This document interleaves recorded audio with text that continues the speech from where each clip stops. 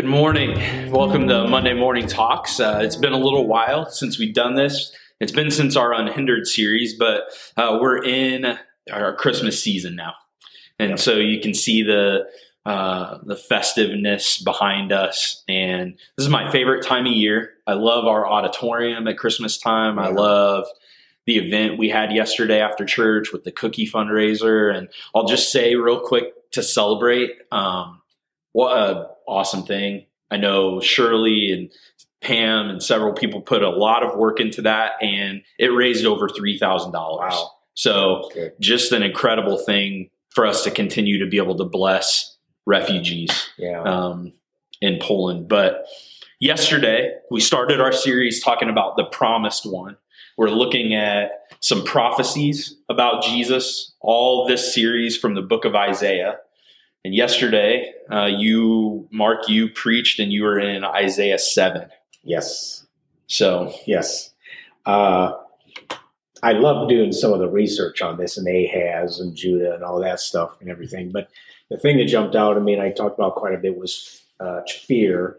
And so overnight, last night, this morning, I did a little more reading on it. Bob Smith, one of our elders in training, gave me a book, What Does It Mean to Fear the Lord? Yeah, it's really a good little book because I think a lot of Christians, including me, have wondered, what's it mean to fear God? Are we supposed to be afraid of God? And this book actually says, no, fear of the Lord does not mean to be afraid of God. But I did some concordance study, and there's a paradox in the Bible. We are commanded to fear God. Okay, that's very clear, several places. And yet 1 John says, there is no fear in love, but perfect love casts out fear. Yeah. So it almost sounds contradictory.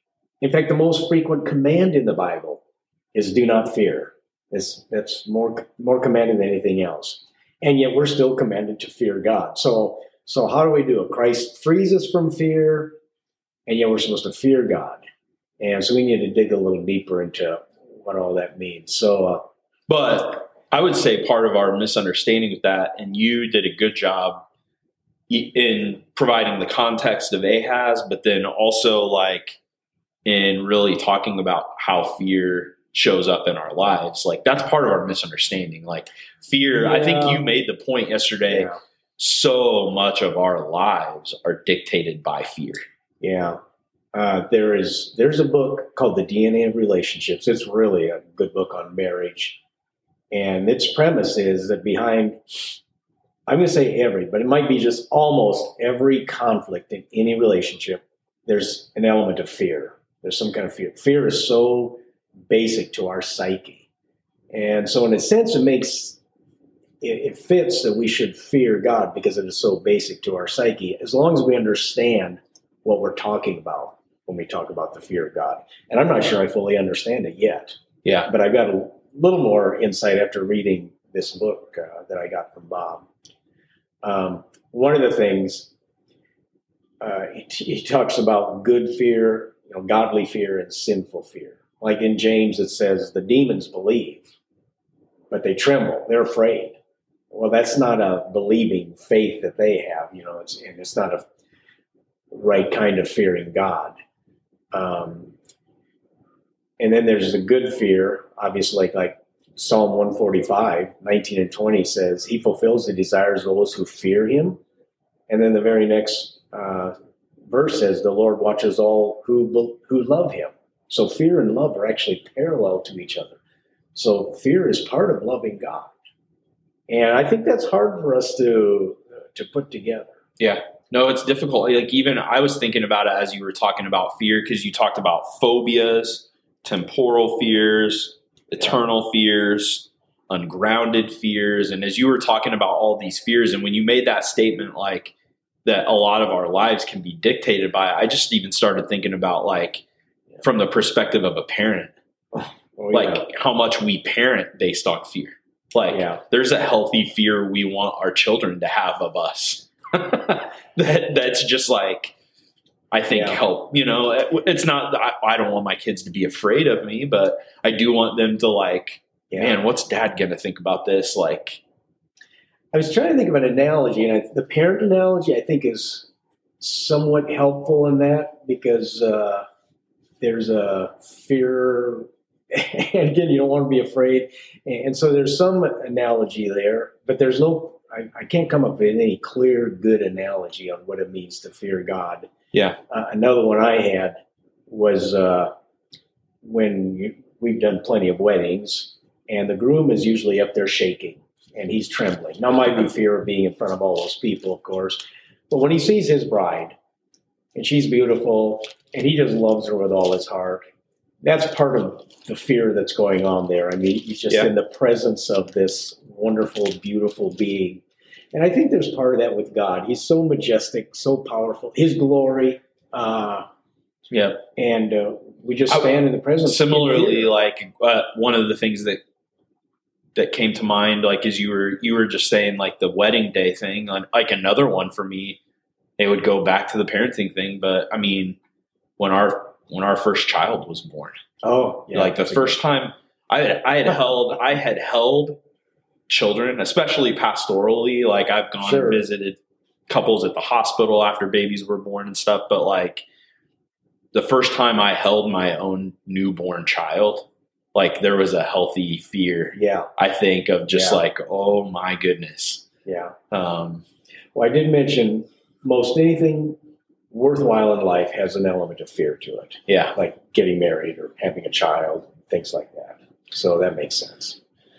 The other thing I'd say about that, and then we can get into the Immanuel thing, is fear the best word? And people have used, well, it's not really fear, it's awe, or it's reverence, or it's respect.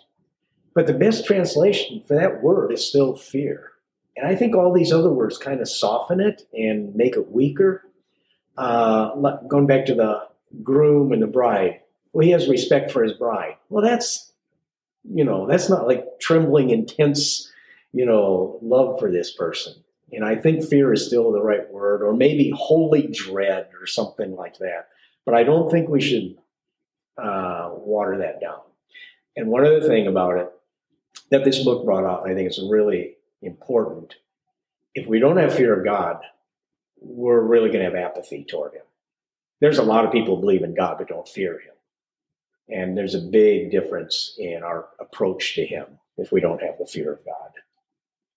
Well, and I would say part of what makes that fear more of an application then, and more of a gives it more of a realness in our lives is, so the Christmas prophetic verse that everybody hears almost, yearly in the church world anyway, with Christmas, that you had in your text yesterday, was verse 14 of chapter 7. Therefore, the Lord himself will give you a sign. Behold, the virgin shall conceive and bear a son, and shall call his name Immanuel. Yeah. And so, Immanuel, meaning God with us. That's where I think the fear starts to get more real and applicable then, instead of apathetic, is when God is not this far off, distant God, but when he's a present, living, and active God, when he's God with us, that's a difference maker, and that's such a hard thing. Like I would say one of the greatest difficulties for me as a witness, and in sharing my testimony with people so often is like trying to figure out a way to bridge for people who don't know him, the difference between knowing about him and knowing him. There's a huge difference there. And part of where the fear gets brought into that whole thing, I shared it with you earlier. There was a commentator who I have his quote. I can't remember who the commentator was now when I was studying, but he talked about this idea of Immanuel, and he said, God comes near to us and surprises us with grace and glory. And I think glory, like you just said a little bit ago, I think glory is one of those words that is helpful with the fear conversation. Glory is this weightiness, this like measured, Yeah. standard of living. When I think of the glory of God, one of the scenes I go back to is Mount Sinai. God's, the mountains trembling and all that, and fear of God actually comes in there. And this, it says, when the people saw the thunder and lightning and heard the trumpet and saw the mountain in smoke, they trembled with fear. They stayed at a distance and said to Moses, "Speak to us yourself and we will listen, but do not have God speak to us or we will die." So they're really afraid of God. There's fear of God there. I'm not sure it's holy fear, the right kind of thing. And then Moses said to the people, "Do not be afraid." Interesting. God has come to test you so that the fear of God will be with you to keep you from sinning. So they're afraid of God, and yet Moses says it's the fear of God that's going to keep you from sinning, and he's going to be with you and all that. And I'm not sure being afraid of God is the same thing here, but the fear of God is going to be good for them in that sense. So, and that's when I think of the glory. When we're confronted with the glory of God, it should strike some fear into us. Sure. Well, and you even think about the aftermath of that. Like Moses spent the most time in his glory there. And, you think about Moses' face radiating. Yeah. Then after he's been with God, and people could tell, like, oh my goodness, like, yeah. I think part of the fear of the unknown. I mean, God is the great unknown in many ways. There's so much we don't know about him. There's always fear of the unknown, and I think that kind of fit in there too. Yeah. But I think part of what all of this does for us, like in getting into application then and saying, well, what difference does God with me make?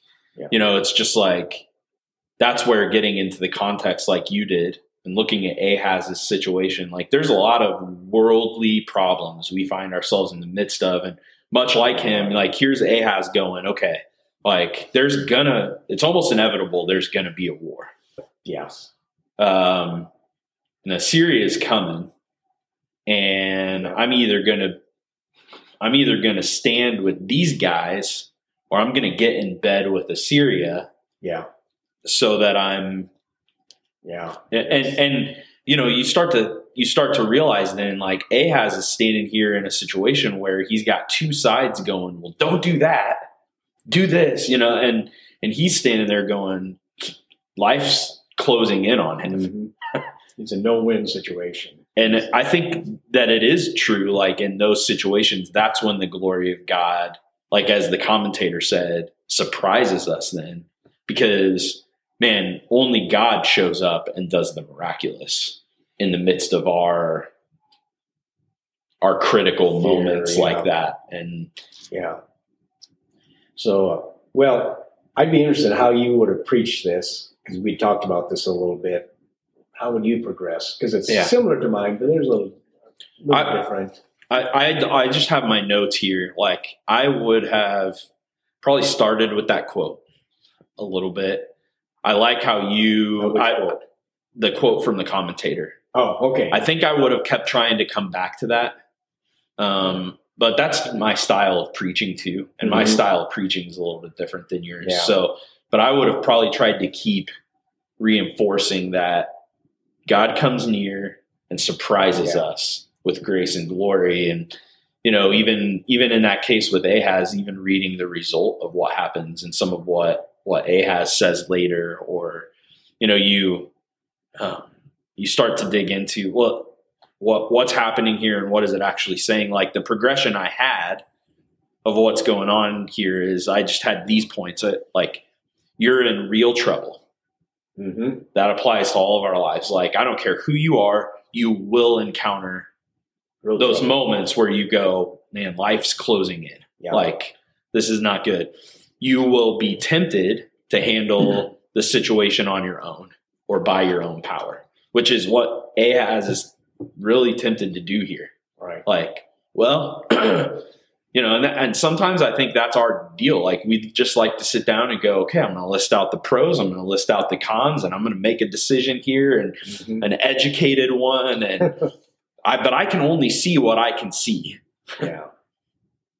My third point was don't do that. Don't do that, but depend on God. Don't do it on your own. God will come to you. If you run to him, he will run to you, and it will be a surprise, but he will show up. And even in this verse 14, like we hear the surprise factor of Immanuel when God says, therefore, or Isaiah says, therefore the Lord will give you a sign. The virgin will conceive and bear a son. Like, what more surprising way for God, Immanuel, to come than through impossibly being born to a virgin? Yeah. It's the least expected way. And so, and you hinted at that some yesterday, that it's just like only God's going to do the miraculous.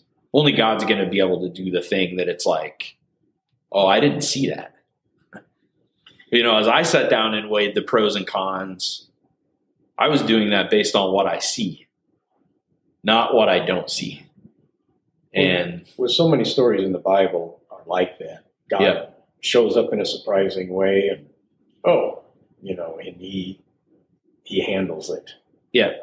And I had shared with you then, like part of what I was going to use with that was an example of one of Jesus' miracles. John chapter 2, water to wine. Mary comes to Jesus at this wedding party and is basically like, hey, I know you're not ready to reveal your true identity yet. I know everybody you haven't like arrived as, the Son of God, all of these things. But, she's basically just like, they're about to run out of wine, though. And it's going to be embarrassing. This party's going to come to an end real fast. Yeah. So could you like handle this? He says, woman. Yeah. And there's almost like this reaction of just like, fine. Yep. Sure. Yeah, I guess. And, so he goes and he does this incredible thing where he turns literally water into wine for the party to continue, but the people are blown away at this party because they're going, by custom, it was, look, when you go to these wedding parties, the best wine is always served first. Yeah. Because after a while, when everybody's just a little bit tipsy, well, then we'll fool them and we'll bring out the lesser wine and they won't notice and we'll be good. But these people are blown away because they're just like, man, who just brought out the best wine? Yeah. This is better than the wine we were drinking before. And I was telling you, like, I think an application of that for me that, like, I've just noticed a lot in different ways in the last couple of years is just, that's kind of God's deal there. If you think Immanuel has surprised you on this earth with good stuff, it's almost like Jesus is John's giving us this foreshadowing. He's going, man, wait till you taste the wine in eternity. Just wait. Yeah. If you think you've had the good wine now, like, man. And that's a way of fully Immanuel, God with us. Yeah. Fully. So the glory will blow you away in that context. And then I told you like kind of where I was going to end, and I'll just read it. Okay. But in 2 Corinthians chapter 4, I think Paul sort of gives us like Immanuel applied. Here's an application of what this looks like. So in 2 Corinthians chapter 4, he says, for what we proclaim is not ourselves, but Jesus Christ as Lord, with ourselves as your servants for Jesus' sake. For God, who said, let light shine out of darkness, has shown in our hearts to give the light of the knowledge of the glory of God in the face of Jesus Christ. But we have this treasure in jars of clay to show that the surpassing power belongs to God and not to us. We are afflicted in every way, but not crushed, perplexed, but not driven to despair, persecuted, but not forsaken, struck down, but not destroyed. So we do not lose heart. And though our outer self is wasting away, our inner self is being renewed day by day. For this light momentary affliction is preparing us for an eternal weight of glory beyond all comparison, as we look not to the things that are seen, but to the things that are unseen. For the things that are seen are transient, but the things that are unseen are eternal. Amen. Yeah. So I just think, man, Immanuel. yeah, God with us. So next week we'll be in Isaiah 8. Yeah. So hope you all have a good week, and yeah, we'll see you then.